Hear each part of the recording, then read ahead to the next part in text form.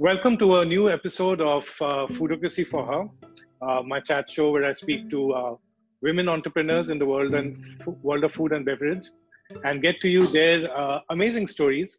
And I think that there's a lot of inspiration, a lot of learnings in terms of what they've achieved, and more importantly, how they've overcome obstacles. And regardless of which gender we belong to, what's the age group, which city, class, community, any of that. And today I'm really, really excited to bring to you Pooja Dhingra and from Mumbai. Facebook tells us, memories tells us that we've known each other for about 10 to 11 years, Yeah. right, Pooja?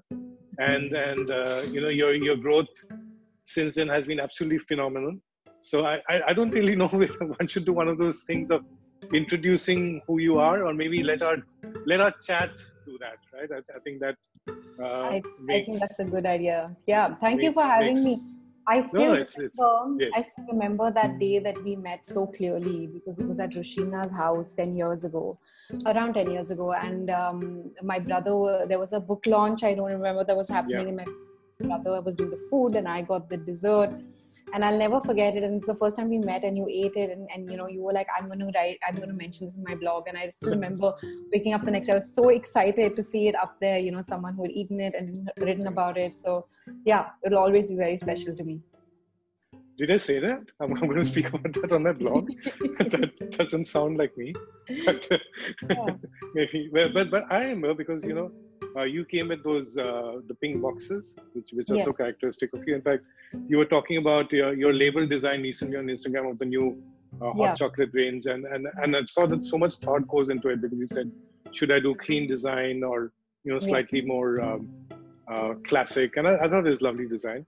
But I'd never seen macarons before that, and I knew the macaroons, which you get in Irani cafes, the more Italian side of it, which So I was really, and that time there was no chocolate that day. I think there was passion fruit and more exotic flavors. But what I do remember, more than saying I'm going to blog about it, is packing all the extras and taking them home. And my wife's not a very non-dark chocolate flavor, as you know. Yeah. But she loved them, and since then, of course, she's become a fan of your dark chocolate Yeah. macarons. The It's our birthdays, tradition. It's our birthday tradition. Yeah. yes, the dark chocolate. And I remember whenever we travel anywhere across the world, whether it's Prague, Paris, when I've earlier been to Sydney and Melbourne and trying macarons over there, and we always compare it with yours and right up there. Thank you. But it's an amazing journey, and I remember at that time. La 15's retail presence was primarily, I think, in-store counters at Good Earth, right? Exactly. Yeah. So I started actually baking from home, and at that point when I met you was when we already had one outlet, one small kiosk in Worli, and one kiosk in Good Earth, like down at the ground floor before you went to tasting room. So we just sort of had a small central kitchen, a very small team. It was just around Diwali, I remember, and we were just trying to figure out what next. And it was sometimes I feel like it was just yesterday, and then sometimes I feel like it was like a lifetime ago. So approximately what, 10 years back? 10 years back. Yeah. Seems amazing since then. And it's just been like, sometimes it feels like it's been one long day, with a lot of like ups and downs. But it's been quite an interesting journey so far. And I remember at that time I was in market research and probably at Nielsen, and I'd gone with some of my colleagues to tasting room for lunch in between the meetings, and I saw your counter. And I took everyone there and I said, we must try this thing out. And then I packed it and bought for home. And the first shop was the one at just outside Palladium, outside the... Exactly. Yeah, I remember that because I think that was your first store, and there's a bit of a coming back story also there. Yeah, so Palladium always, it held a very special place in my heart. I had just come back from Paris and I was trying to figure out what to do with my life. And I would, at that age, at 22, just be hanging around in the mall a lot, watching movies and just, being with friends. And I would always dream of like, one day I'm going to have a spot here, one day and we used to go to Indigo Delhi a lot at that point. Yeah. And I remember, always sipping my coffee and looking out and thinking someday I'm going to have a spot here.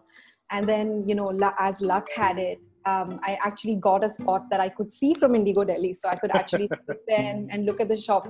And many times, like when I think of like I have this belief or the saying of how thoughts become things. When I have really dark days and when I have days that I don't believe in what is happening, I have to remind myself of all these instances and be like, it works out. Yes, in fact, I remember the shop very closely because we were talking about the chocolate cake. So I must tell people about this story. This was 8 years back, I think. Yeah. So 8 years back, my wife's birthday, August, a couple of months back. And suddenly on the day of the birthday, I realized that I'd not ordered a cake. And my wife loves dark chocolate. She loves the desserts, canas. And I always tried to do something special, something different, for her. So I remember messaging you and said that, look, can you do me a cake at short notice? So you replied back saying, okay, what does she like? So I said, she likes dark chocolate. She likes her macarons. She doesn't like alcohol and desserts and no fruits and nuts are fine. So you said, okay. And can you pick it up at the store at, so-and-so time? So I went over from office and, I picked up the box and I didn't even open it. And we had this thing of a pretend surprise. So, come back, put it in the fridge and open it at 12 o'clock. So I opened it and there was this giant macaron, and pink because that is your color for the dark chocolate ones and dark chocolate. And I think we were doing a staycation at some hotel that time and we had it. And since then, like for the next 8 years, including like a couple of months back in the lockdown, one has never had to think. Like sometimes you send me the reminder before. I have a reminder in my calendar, and I'm like, oh, Kenaz's birthday is coming up. I'm like, hey, now we can't break this chain. We have to keep going. You're stuck with me. You guys are stuck with me. No matter what cake you want, that macaron will arrive every year. Yes, hopefully. Yes. And then sometimes you ask me what to write, and then I'm a bit conscious because we put everything. I mean, all of us put everything up. And I'm also conscious of the fact that whatever I'm writing is going to be up. So it can't be that.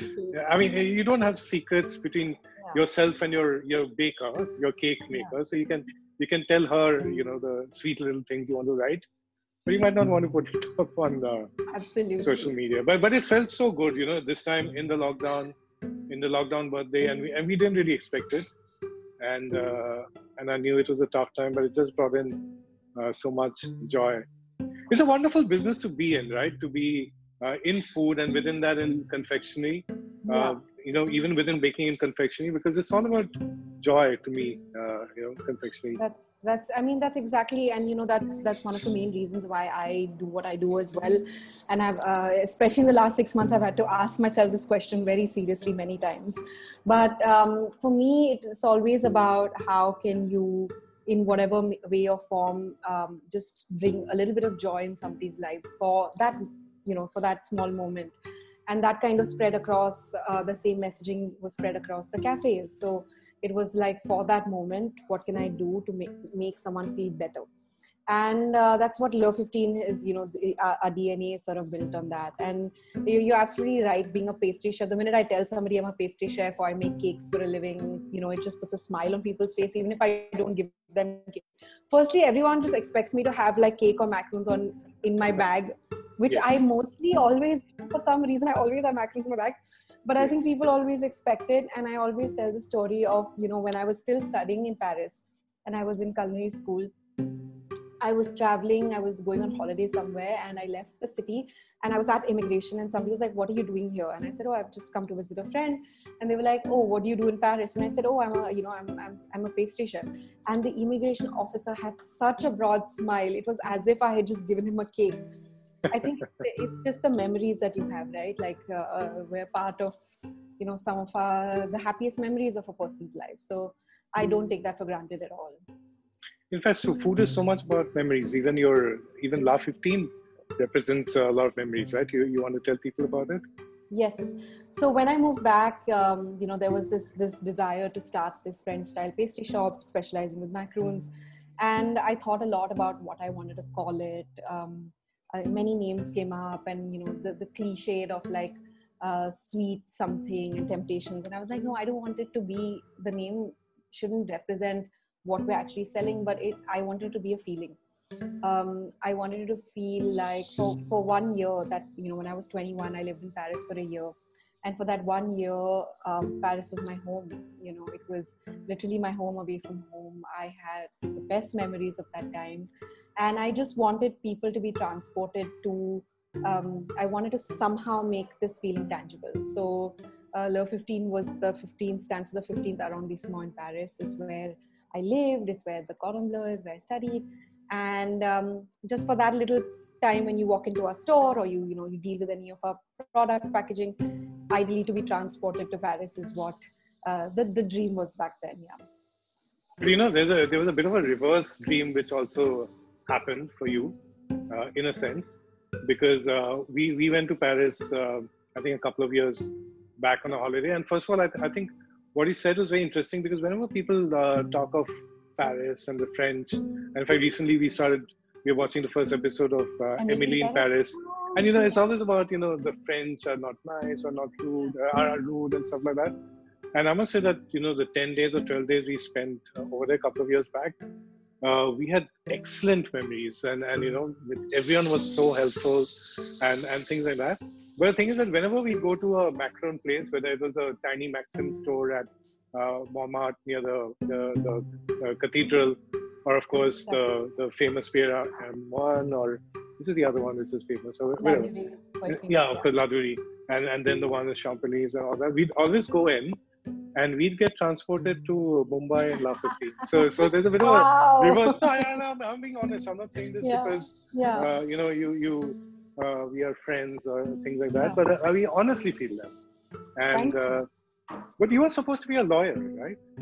Yeah, for a very brief 2 weeks. So I think somewhere when I was 16, 17, you know, when you're figuring out what you want to do with your life and how that pans out. So I think like I've always been baking. I've been baking since I was 6, and it's always been a big part of my life. But I never really saw it as a career option. So when time came to decide what I wanted to do, someone floated the idea of law, and someone in the family, and I was like, yeah, this could be interesting. Maybe I'll do that. And I got into a law college in Mumbai. I went for 2 weeks, and it was like when you know in your bones that something is wrong. Yeah. You know, I just didn't see myself doing that for the rest of my life. I knew that I wanted to do something with food. Owning a cafe was the dream. So I spoke to my parents and I said, you know, I really tried. And as much as I could try in 2 weeks, but I knew early on. And I told them that this is not for me. And luckily for me, they've always been extremely supportive, and they were back then as well.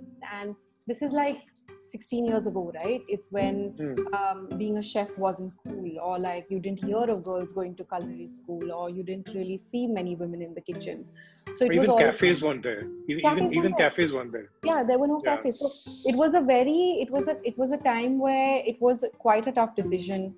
And for like an Indian family to say that, okay, you know, our kid is going to go study hospitality and get into this field, I think was very brave of my parents as well. There was never any doubt. There was always only support.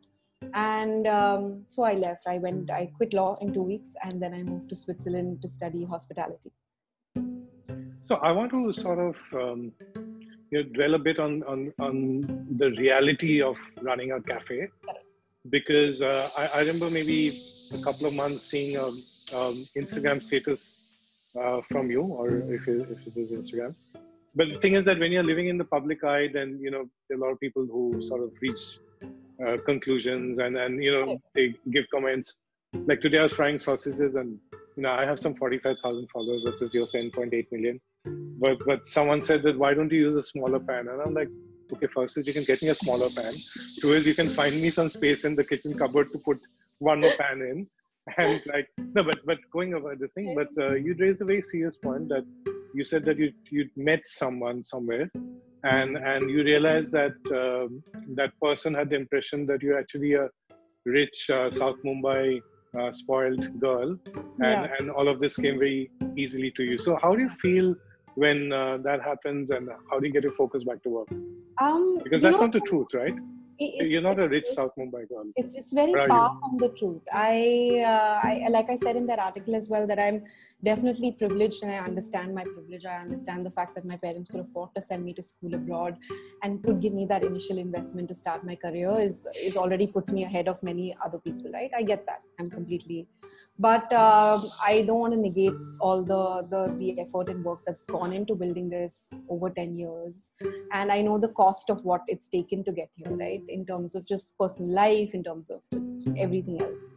So when I first, it was actually we were in Paris on this like this trip, part of this young leaders program, and one of the young leaders said this to me. And I was just like, firstly, because I thought I talk about my story quite often. I'm pretty open about who I am, what I do. I share everything the way it is. And then I was like, maybe, there's something going wrong in my own messaging. Maybe that's the image that I'm putting out. So it did make me stop and take stock of, what is reality. And obviously in 10 years, there have been a lot of successes as well. There have been many failures, and both public but then I guess you also change and transform in 10 years. So it's also not fair to think of yourself as you were 10 years ago, because there has been a lot of change and progress. So I guess somewhere there has to be that shift and transfer in your head as well, to just be like, okay, this is who you are now, and this is what people's perception of you is, but who are you really? As long as you know who you are really and what really matters to you, then nothing else matters. I think that's a fantastic thing which you've said, because there's so many people who are coming into social media, and they wonder, like, how much to share, how much not to share, and more importantly, how to react to public opinions. I mean, we belong to a time, like, even as bloggers, like Finely Chopped is going to complete 13 years in a few days. So there's this colleague of mine, Kashi. So just as we have this birthday tradition of Kenas and your chocolate cake, macaron cake. So every day on the day of the birthday, and I forget every year, I think it's the 13th, but I'll figure out. But I know that Kashi will send me this WhatsApp message saying that, it's a birthday and stuff. But I remember at that time, it used to be like social media was like a diary about sharing.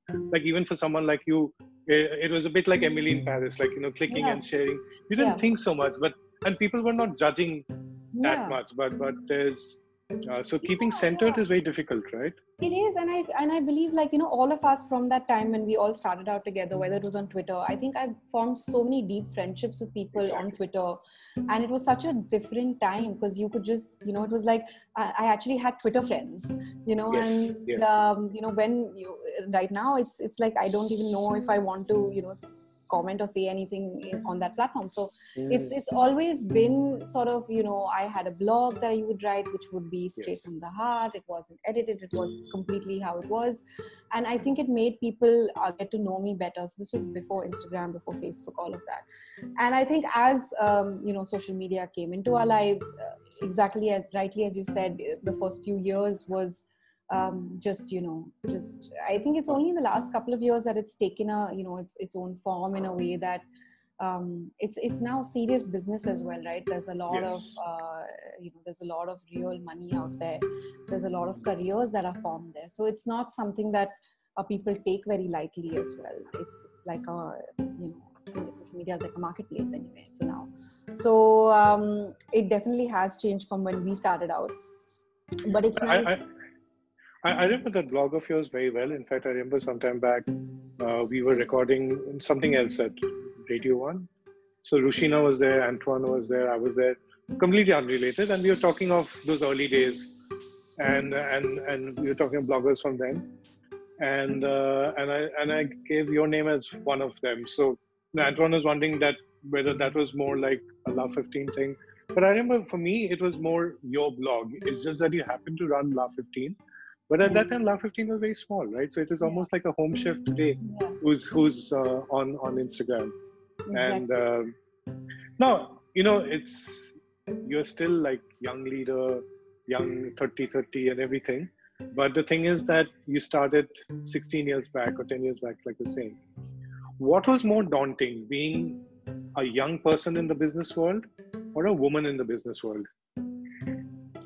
So I think for me, youth and inexperience was definitely something that I would consider to be more daunting than being a woman, just for the simple fact that I was never made to by my own parents. I was never made to find a difference at home. So there was never any special treatment to my brother that wasn't extended to me. In fact, I got my brother still like fights with my parents all the time, but I got a lot more because I'm the younger kid. I got a lot more freedom than him. Oh God, yes. I was allowed to go out and party much later than him, and I fought for my rights, and I wanted to go out with my friends. So it was never a mindset, or it was never a thing that such a inequality will exist. I just thought, yeah, if I want something, I'll go get it. It's only when I started working, and the thing is, when you're working and you're so into building something and your entire focus is on building something, I tend to not pay attention to that much of the noise that's around me, because otherwise it's easy to get distracted. But what is really on the table, and I like to look at that. So for me as well, in the early years, it was always about I need to get a kitchen, I need to hire the team, I need to do all of this. And oftentimes, like, people would be like, oh, where's your father? How old are you? Where's your husband? And people didn't take me seriously. I found that very difficult. But then to me, I always took that as maybe I'm young. I didn't think of it as being a girl. It's only now when I sit and I reflect, and maybe when I look at the disparities. Like, for example, recently, a few years ago, I rented something else, and I had a head of operations who was male, and we were at this meeting, and this gentleman only spoke to the head of operations. And and now I'm like, it's been 8 years of me doing this business. I have some name, I'm recognized for what I do, and he just refused to direct his questions at me, which was quite annoying. And then finally, when he was like, okay, so when will you hand over the check? Who's going to sign it? And then I was like, that's who's going to sign the checks. I think it's there. It's always there, and it's up to you to decide whether you really want to focus on it, let it really rule your thought process in your mind, or find ways and just keep your eyes on the prize and say, I want to get there. How do I make that happen? I think that's a very interesting point which you make, because if I tell you the perspective from the other side, and maybe a sample size of 1, 2, I think this is a market researcher and me speaking, but there is the part, of course, where you're dealing with the business part of it, the renters and the procurers, or even people you're hiring, and then there's the way your customers look at you, and your loyal customers over the years, and then they keep getting added. I don't think that when you're thinking of first of all, there's the product which draws one in, and everyone has their favorites, whether it's the cupcakes or now the recent what was the lockdown cake called, the happiness cake or something? Comfort cake. I mean, yeah, it was so apt for its time, or the macarons. So you think of that, you think of Pooja as a person, but you don't really think of what's her age or what's her gender or something like that. And I think that it's your focus. And you were talking about the various parts which you went into. So from a home baker to a retail person, to when you started your first kitchen, and that little studio which you created at that time, which was pretty far-reaching at that point, and the classes. And I remember I attended 2 classes there. One was your chocolate making class, after which I made cookies. Oh, yeah. So my wife keeps reminding me, for the only time in my life, I bought an oven for that. And then the brownies, which again, and I think one of them were your first bakes, the brownies or the cookies, one of the first things which you started baking. Second, I made the brownie for my birthday. So my own birthday, I made a huge brownie cake, cut it. That's the last I baked, though, because I'm more of... I love how I don't give you anything for your birthday, but Kena's birthday has a cake. So because my birthday is sort of is her responsibility. And then I also remember, and I must give this experience, that there was also Christina's bread baking class.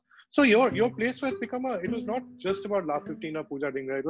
It was a platform. I remember there was Rushina doing some classes there, Christina, and a whole lot of other people, and you sort of created this platform. So I was in TNS then, in market research, and I wanted to do baking. And I remember there were 2-3 other folks in my class, sorry, in my not class, my team, who wanted to learn as well. So I got in touch with you, and then I think you organized a class with Christina for just us, and I think 2, 3 other people whom I knew. So we all subscribed to the class, and we went there, and we were like baking and kneading and stuff like that. And the thing is that the girls from my team, who were my juniors, had more experience at least with kneading, and they probably even baked and stuff like that. While so suddenly, like I was either a vice president or senior vice president. I think vice president. And then there were my juniors, and but in that class, like they were the seniors and the bosses, and I was, so it was such a lovely team building exercise, which was again the forerunner. Yeah, we're actually bringing Studio 15 back online for 8 weeks. So this weekend, whole 8 weeks of celebration starts, because that was 7 years ago, and so we're doing this in online learning. So yeah, it's going to be quite exciting, and I think that that's what it is, right? About bringing like-minded people together. yes. And you know, I have this sort of curiosity and this need to keep learning and seeing how things work. What is new? What can I learn more? In fact, your handle says that as well. Instagram handle.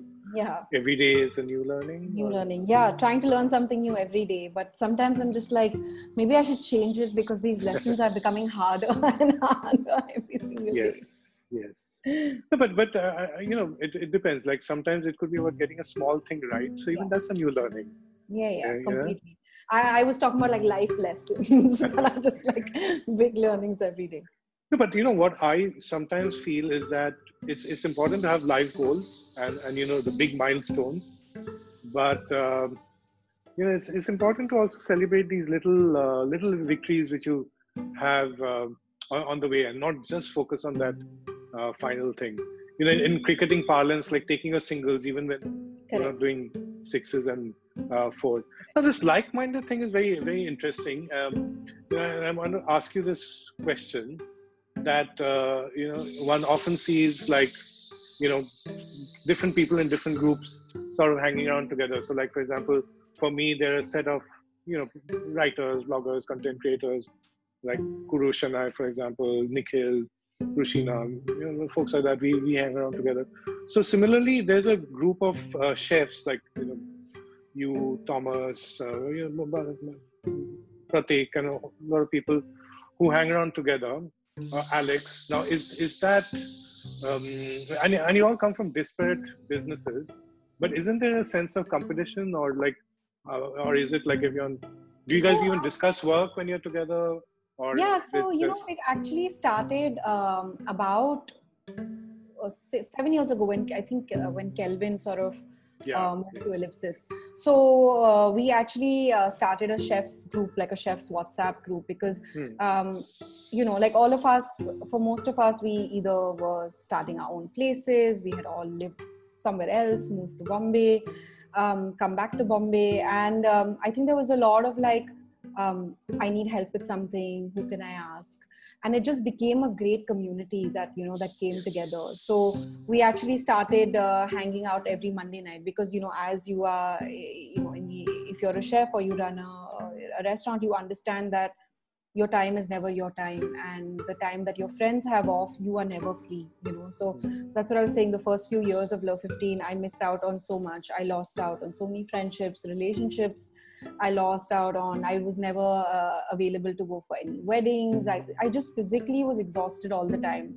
And I know that, you know, there has to be work-life balance, and you can't let work overtake you, and you hear all these things. But also when you're building something from the ground up, it requires for at least a certain time, it requires an amount of dedication that it's like raising a baby, right? The first few years requires a lot of intense work, and then they kind of take care of themselves. So for me, that those initial years were very tough. And I think that I finally found a group of people who were going through the exact same thing as me.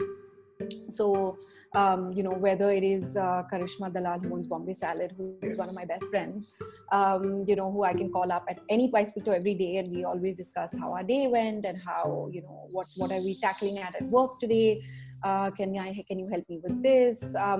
Same thing with all the other chefs, like whether it's Thomas, whether it's Kelvin, Manu, whoever it is, right? We're all whether it's Kenaz from Rustam. So we all are, you know, super tight. I'd like to think that it's a great sort of bond that I share individually with all of them. And it's great to see that come together as well, whether it is in celebrations or pre-COVID, obviously.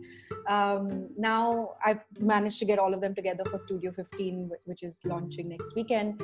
And yeah, quite exciting to see that happen as well. I picked up two very interesting things from what you said. And I think even for people who are like, starting off on their own, one is this importance of keeping a bit of a balance between focusing on what you want to do and your life, and the fact that maybe it gets phased across time. So the beginning could be a different period. But I think the bigger learning for me is that, I mean, each of the names whom you mentioned, whether it's, Manuchanda, Karishma, Kelvin, Thomas, like, Kanaz or Rustam, each of you is a very big achiever in your field in terms of what you've achieved, and people look up to you because of what you've achieved. But the fact that you're there sort of for each other, supporting each other, and the fact that you don't have any hesitation in calling out to people and asking for help, I think that's a great learning. I think in terms of doing your own thing as well as like the community building. I think that's yeah, I mean, most definitely, right? And especially over the last 6 months, it hasn't been an easy time. So for me, in the first 2 months of this lockdown, there was a lot of support from a lot of friends, chefs that are, I would call them friends before chefs, but yes. Just understanding how are they tackling with this situation, how are they handling things, seeing things from a different perspective. It's always really good to understand. And I think that I think in any industry, it's kind of great to have that. And I don't think the food industry had that about 10 years ago, 10, 11 years ago. It's only like since the last few years, and you see it across cities as well. You'll see all the chefs in Delhi that are really good friends. You see it in Bangalore. And I mean, I think it's just for our sanity.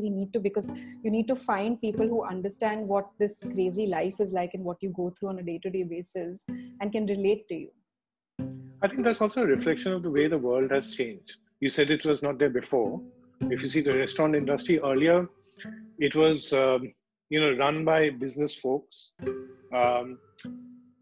And then they had people who were cooks, not chefs. So they were like more like staff and in their own silos. And this thing of like someone being a chef who's being at the forefront of the business and with their personalities and this thing, and therefore that networking, which probably happened so I think it's probably a bit more of the restaurant business becoming a white collar business rather than earlier being more a blue collar and complete B2B sort of things. I think it's a reflection of that.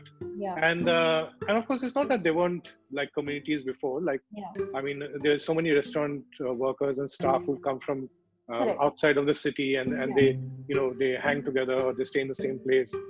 But I think there weren't that many. You're right. There weren't that many also standalone restaurants, and so you would have like hotels, and there were mostly like people from the same hotels that would always be together. But this cross sort of pollination thing, I think, even is just the advent of just standalone restaurants and cafes. And hotels were more like corporate, so it's like a Unilever and a P&G sort of thing versus a standalone. Correct. But I want to now come to the the period of the last 6 months, 7 months, and you've mentioned Studio 15 right now. You've been doing a lot of things, but it was a bit different 6 or 7 months back. And I think that a lot of the demons were, of course, inside, which you were not privy to, maybe like your friends and the confidence were. But I think the first big thing was the closing down of that lovely cafe at Colaba. I remember for us, we never ended up going to Colaba during the daytime, so we didn't. Though once we went for breakfast there. But otherwise, it would be going to Link's Pavilion for dinner and then going to La 15 and praying that the chocolate macaroons are still there. But whoever, with our friends and all that, and having our coffees there. And before that, Baba Ling would give his ice cream and sesame toast, and we'd smile and try to have it because he kind of keeps space for that. So we could have missed that. But I remember that you shut it down, and then you wrote an article about why you did so, and it came out in the Condé Nast. And in a way, I think it was a reflection of what you were feeling, as well as what so many people in the restaurant industry must have been feeling. Do you want to talk us a bit through that time, which was so dark?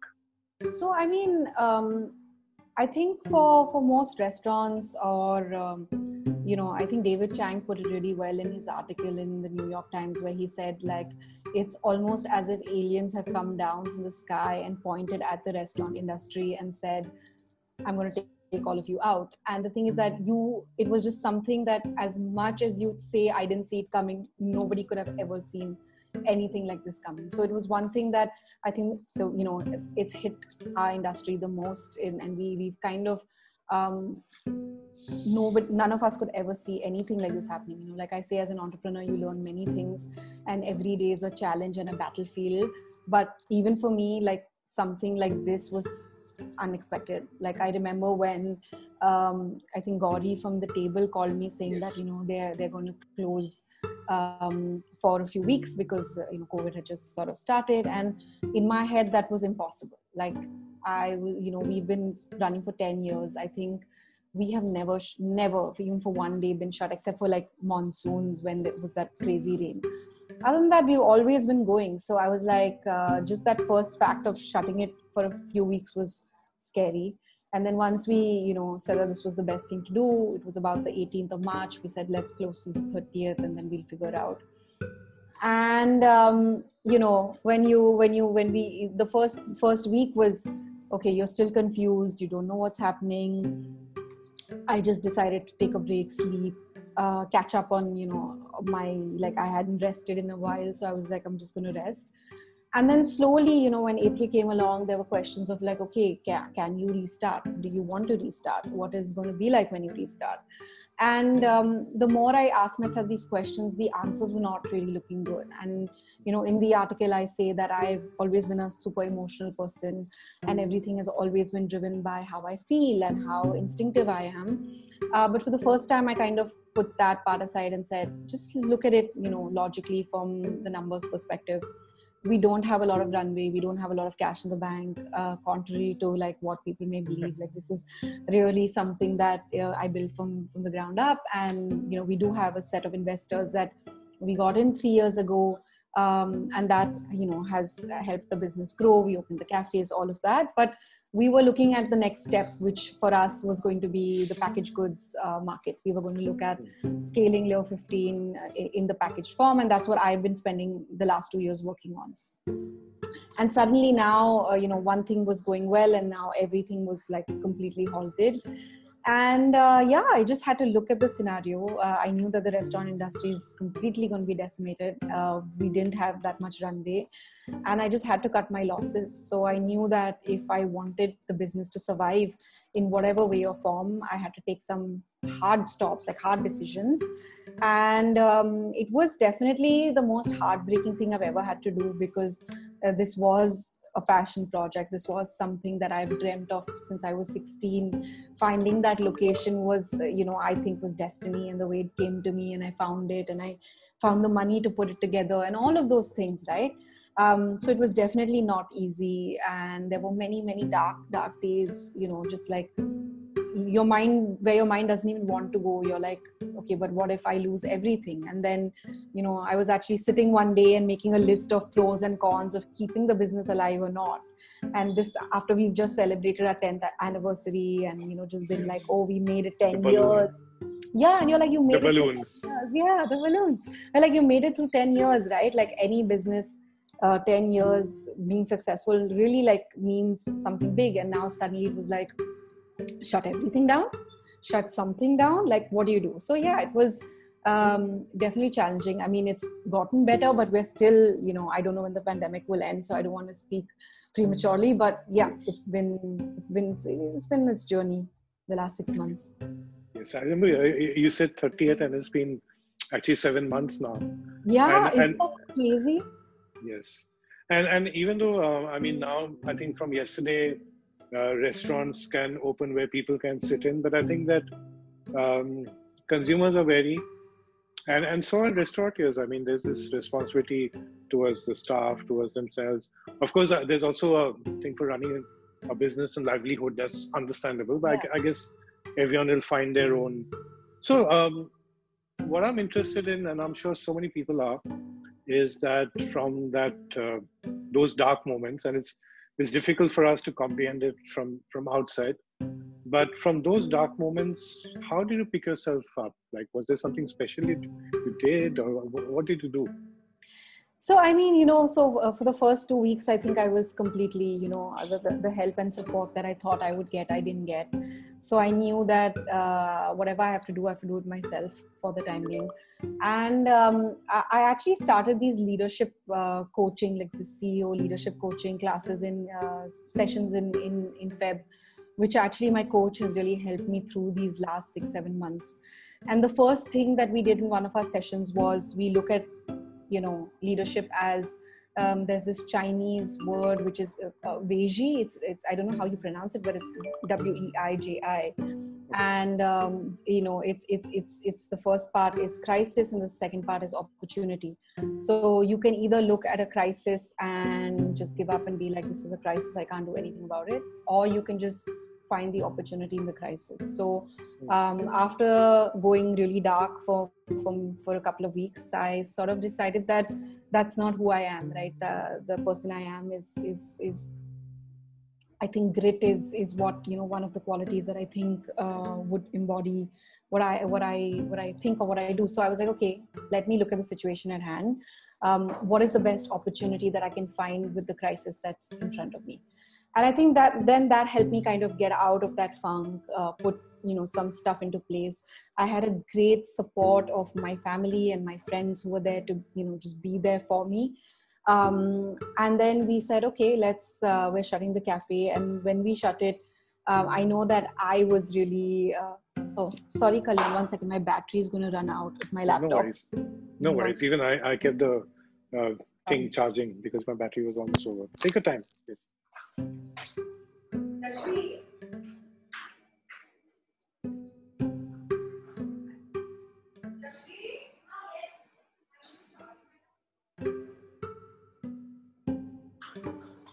Okay, listen. So I'm going to keep talking because I'm not too sure how to edit this, and this is the first time we are recording live. But I found certain aspects, you know, very inspiring in Pooja's stories, and I've known Pooja for a while, but I think it's only when you sit and talk that you get to realize all of this. The fact that, first of all, what she said is that she focuses on her work and not getting waylaid by things around or the noise around, like she said. Two is the fact that a lot of hard work went into setting up this business, but at the same time realizing that there's a need to take out time for herself, and with time sort of you know, building this balance between work and life. And then also the fact that, you know, she didn't mind sort of despite achieving everything that she has done, sort of reach out to the chef community. And Sorry. Pooja, in case you're wondering, I'm just filling in. Yeah. Because I'm not too sure whether I'll record it or sorry, edit it and all of that later. So I was just saying that what I've learned so far from you, because, you know, we've met, but it's not always that you sit and get a time to talk like this. Like, you just bump into each other and like wave at a distance, and, you know, so I think what I found very interesting is the fact that you said you focus on the task in front of you rather than getting distracted by the noise. Sorry, so I don't know. I don't no, want to. no worries. I want to keep talking. Put it on that one. Yeah. Is it on? No, it's not. I can hear you. I can hear you. I can hear you. Yeah. You can hear me. Okay, now it's on. Thank you. Sorry. Yes. No worry.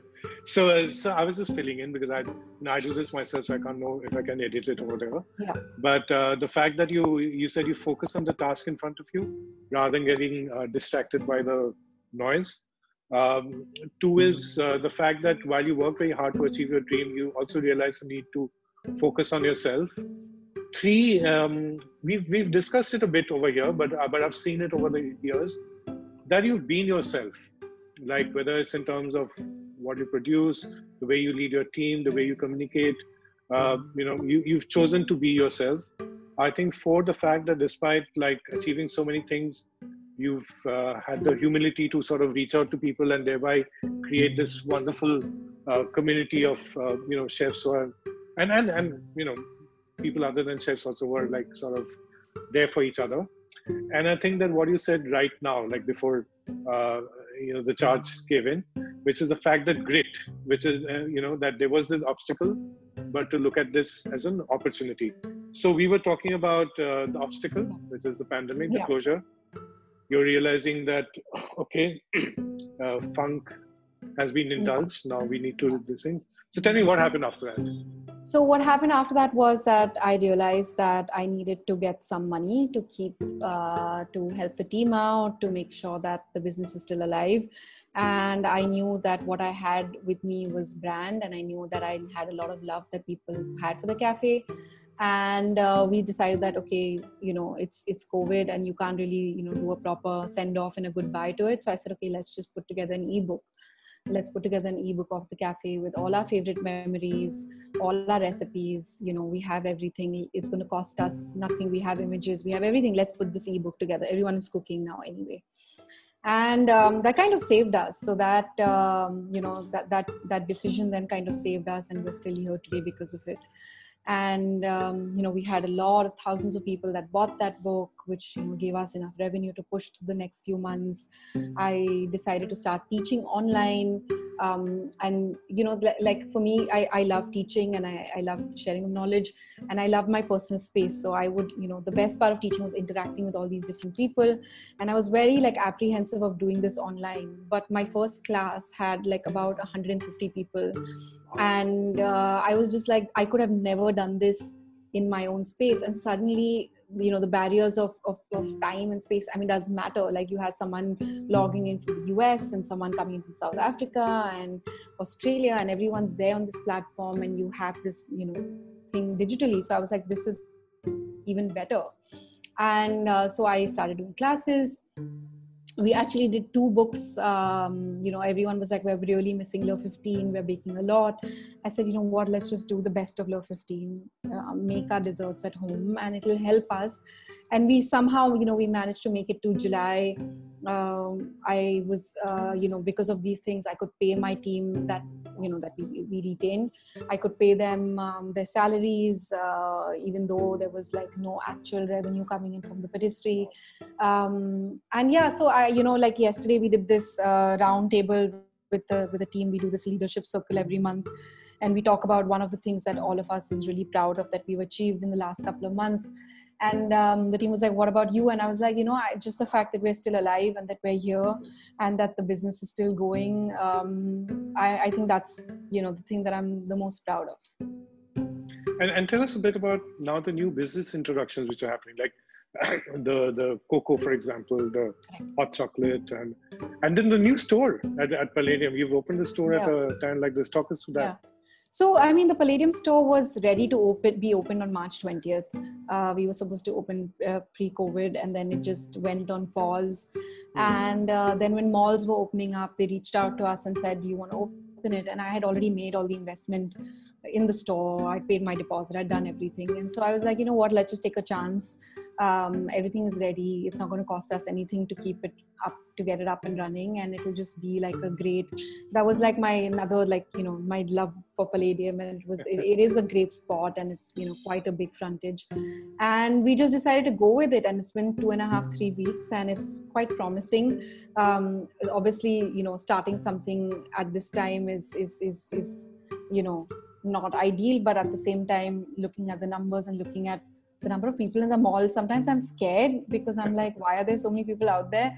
But on the other hand, I'm at least like happy that we're managing to do well there. I must say that when I saw the post and the announcement, I think it's a sort of a funny image, but it gave a lot of people hope, the way it did in the 80s, maybe 70s, and maybe a bit 90s, when people would see these Amitabh Bachchan and later Mithun movies. When they were kids, then they would be outside the the huge gleaming building at Nariman Point, not Switzerland back then.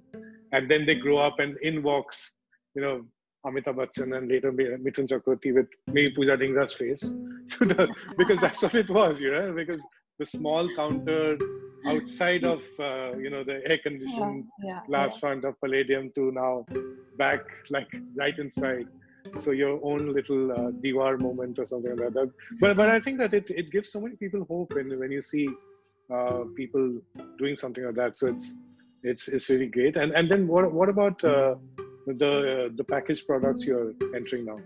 So that was, like I said, that was our actual main business plan 2 years ago, 3 years ago, which is what we raised money for. And it was actually quite difficult because it's a different ball game, like getting something like I have had to unlearn everything I knew from baking and pastry and learn everything again. And so while this was chugging along slowly and there were like 10 million obstacles to get this out and running, over the last 3 months we've decided to do whatever we can in our own capacity, and instead of waiting for the right thing to come at the right time, which is like, let's just get this out there. And the good thing for us, in fact, for Low 15 as a brand actually, and one of our investors always told us this and said that you have a very unique problem, which is that your brand is bigger than your business. And he's like, that's a very good problem to have because you can so easily solve for it. Most people struggle for the other thing. So, we realize that we do have a very large online footprint. Everything is anyway moving online. All these new habits are being formed, which would take years to change. Me, like, I've become such an online shopper and directly Yes. buying stuff from pages. Yeah, it's really changed, right? And so for us, we're like, we already have our customer base. Brands would spend a lot of dollars trying to acquire new customers. Our customers are ready, so we're like, how do we make sure that we make great products that we can ship directly to them and make this ecosystem of this direct to customer sort of model till we reach a scale where we know which products do really well, which we have a 90-day or a 6-month testing ground of what really works, and then we pick the products that we think will scale very well, and we say, okay, this is what we want to scale. So we're in that testing phase of checking what works, what doesn't work, what customers like, what are the price points that work. So it's like a testing ground, and for us it's great because we have instant feedback. We know when people love something, when they hate something, what they'll pay for, what they absolutely won't. So yeah, it's a good place to be in that aspect. No, I completely get what you're saying about the power of the brand, because I remember, like, the day you said that Bandra Loft 15 is opening, like, straight away we went and ordered. Like, I know a young writer friend of mine from Calcutta. I think she ordered your hot chocolate and had it this morning. What I find very interesting is that you speak so expertly and confidently of marketing speak and marketing lingo, and I can say this with a fair bit of experience, since I belong to this world, and you're not, to the best of my knowledge, an MBA, or you've not really worked in a corporate setup or a consulting, but I think that's also very encouraging, right? Because often people feel that, how can I start a business? Okay, maybe I'm a housewife who cooks, or I'm a young student, boy or girl, who likes to bake. And of course, we've got Shivesh's example. Yeah, one of your early proteges who's such a big name in himself. Yeah. In fact, I must say, I was doing this class on building a brand on Instagram the other day, and I gave you and Shivesh as case studies, which people would know, and of course your own set of fans.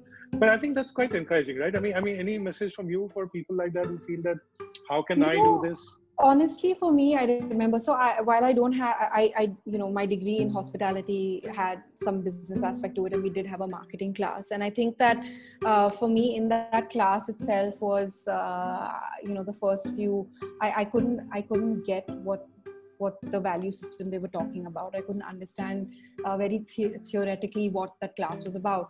But I think that everything else comes very naturally. Anyway, if you're an entrepreneur and you're entrepreneurial, it comes very, at least it came to me very intrinsically. Like, this was just things that I would think of, like, okay, for example, if you're a home chef or a home baker, you know for a fact that nothing is better than word of mouth, right? No amount of money that you spend on advertisement will be better than you eating that macaroon that you tried that day that I got to Rushina's house, and you tasted it and you're like, oh, this is great. And because you like something, you'll go and tell 10 other friends about it, and then they'll eat it and they love it. So for me, the intention was always, we've never had marketing budgets. We've never had money to spend other than just giving people our products. And I truly believe that that is something that everybody can do. So, it doesn't cost a lot. It's what sampling what people do in supermarkets, right? It's about the more you get people to try your product, the more they like it, it will work. So I don't think you should be intimidated by the fact that I don't have either marketing money, I don't have knowledge. Right now we have all these social media tools for us, which are all free to use. And you just have to know what, who your audience is and how to reach them. I think that is, once you align those, everything else will kind of fall into place. I think that, and also the fact that, which you didn't mention, that it was sampling in a sense, but it was not selling. Like it's not that you felt that when the macaron was coming to you, that there was also other hand coming out saying that, okay, now, what is it? It was just about enjoy the macaron. Yeah. Right? Because I've seen it sometimes when we've been at dinners, like for example, where the international chefs and there's that, and you would just go and give them their macaron, and I mean, what would they do? I mean, they would just maybe eat it in the hotel or at night when they're hungry in a different time zone. Yeah. Tell me a bit about, before we close, about Studio 15, which you said is starting tomorrow. Yes. What is that? This weekend. Okay, so, this week, because it's, yeah. So, I mean, we're basically taking Studio 15 and the whole idea of collaboration and getting chefs together online. So it's going to be 8 weeks, and there's going to be a class. There are going to be classes every weekend. All classes are priced at 1,500. All classes are for an hour and a half. And there's everything from, Chef Manish Mehrotra, who's going to teach you Indian accent at home. Chef Manu Chandra, who's going to do pizzas. You have, cooking with Gresham. Shivesh is doing a class. We have 30 chefs, and it's just to see everybody just like come together and do this. It's quite exciting. I'm the most excited because I'm going to be everybody's virtual assistant. So I'm going to be the assistant in class who's going to ask all the questions and take the class forward. So I'm really excited because, one, I get to learn from all these chefs, and two, like I can finally, because my cooking skills are terrible. So I'm going to use the next 3 months, the next 8 weeks to become like top chef. Your dad is the cook, chef in the Oh family, my God, right? yes. You've been sharing a lot of his recipes.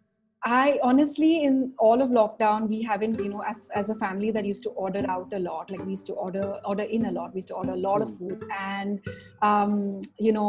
I haven't missed anything, because anything I'd be like, oh, Dad, today I feel like chili chicken. He's like, on YouTube watching some aunties make chili chicken, and then he's making it.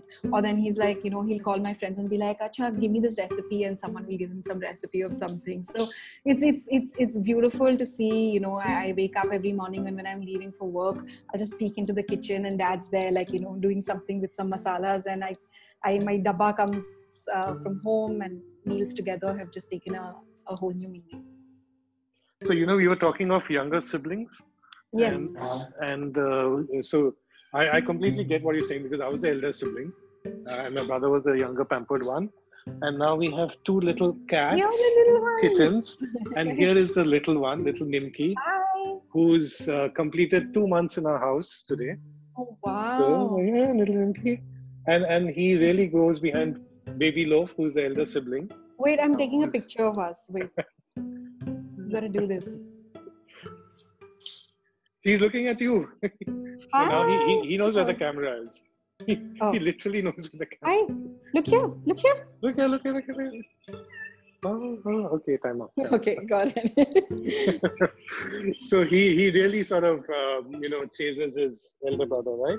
and once we finish this, he's going to get onto the chair and do his own little podcast. Oh no. Okay, I think he's typing some messages to you, saying that. Okay, so I think it's time to say goodbye in this chat. But I'm so glad that we did this because I'm going to take off the wire before he brings the house down. I'm so glad we did this because we've known each other for like almost more than a decade. Yes. I don't think we've really had an opportunity to sit down and chat like this, except once when I interviewed you for the channel which I ran with IFN, Correct. when I think your second book was coming out or things like that. But I think that in the course of our discussion, I've been observing things which you're doing, but today one got a peek into the way you think, the way you approach life, and I think that there was a lot for me to learn in that. I'm already thinking when I'm listening to you, should I try this, should I try that, including for the first time doing a Zoom recorded interview, which I think is going to be a great idea. I think then you're not sort of focusing on the comments which come in on stories and all that, and that was a bit of the early days of the lockdown, but I think there's a lot to learn in terms of the focus, the way you take on obstacles, the way you're just moving ahead, and the fact that what you just said in terms of being a virtual assistant to all the chefs, which talks about your spirit of wanting to learn at any given point. I think often we tend to forget that. I think this maybe could be a younger sibling thing, because as an elder sibling, you're supposed to have a slightly more dominant personality. So I think that's something which I need to learn about. But thanks so much, Pooja. It was absolutely fabulous talking to you. Thank you so much for having me. And, Thank you. And I'm sure that there are lots of people who are going to leave with lots and lots of takeouts. So take care. All the best for everything which you keep doing. Thank you. Bye. Thank you so much. Bye. Bye. Bye. Bye.